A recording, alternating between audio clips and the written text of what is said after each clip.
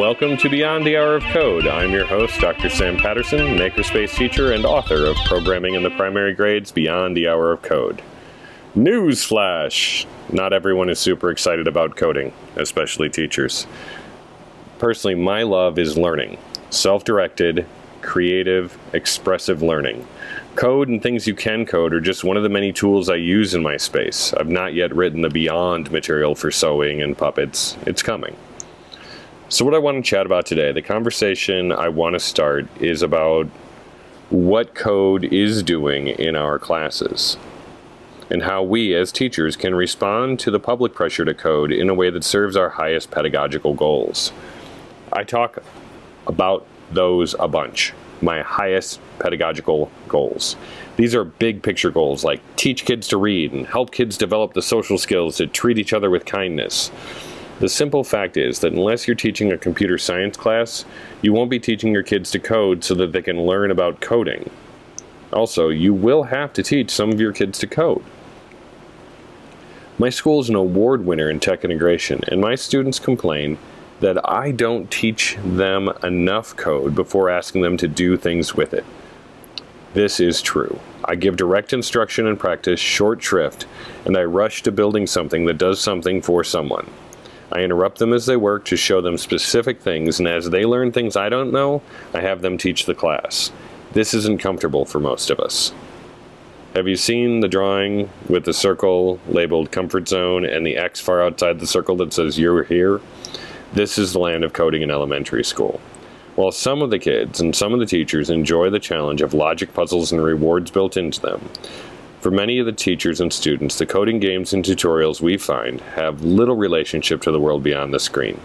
They feel disconnected and generic and cutesy, like a worksheet. What I strive for instead is a learning experience that takes a simple concept and uses the code platform to play with the concept and connect with other learning we've been doing. Sometimes this might be a Scratch Junior Code the Aquarium challenge to have kids learn loops and apply what they've been learning about fish. Other times we might use the Hummingbird Robotics Kit to recreate a scene from the Berenstain Bears classic, The Spooky Old Tree. Instead of relying on a leveled app or challenge to engage kids, I build my own frame. I create a lousy program. Always make the bare minimum, or don't show them your fancy work. I find that when they can say, I could do better than that, it's a very productive mindset, as opposed to when they look at my work and say, I could never do anything that cool. These are both self-fulfilling prophecies. I show the kids the lousy sample and leave the code where they can get to it, copy it, modify it, remix it, etc. I do this because I want the kids in my class to spend time in my class to do things that are specific to my class. I don't want kids sitting in an app they could do anywhere clicking through screens. That's just giving my time away to an app builder in hopes that their app meets my highest pedagogical goals. Often the only goal this meets is the external demand for coding. When our schools and communities call for coding for all or coding in every classroom, our job as teachers is to make sure that coding, like every other tool that enters our classroom, serves the highest goals we have for our students during the time we share. I find that focusing on the job the coding is doing, to show, to explain, to model, storytelling, to control something, more than the code itself, keeps my kids focused on the higher goals. This allows them access to success even if there's something not yet working with the programming.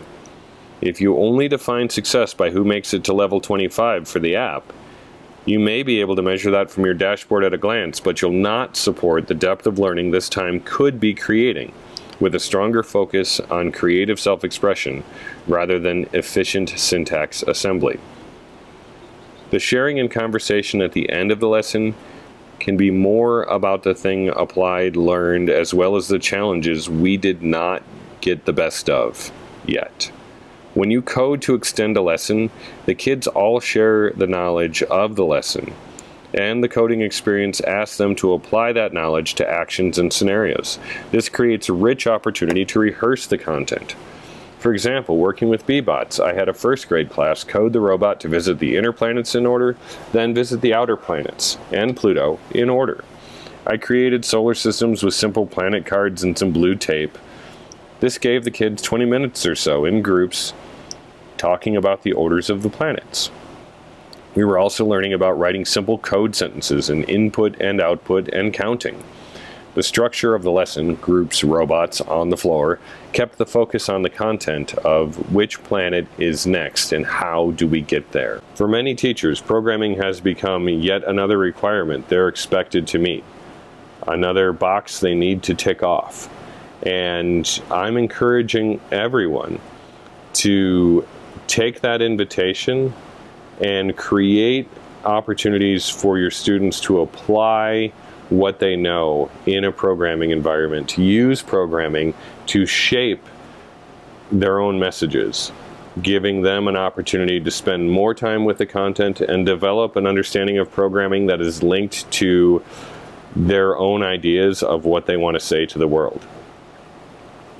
I'm Sam Patterson, and this is Beyond the Hour of Code, a podcast I'm going to try to make more often, I swear.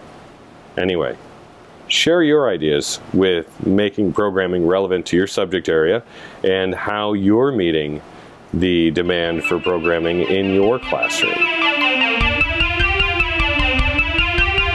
Thanks for listening.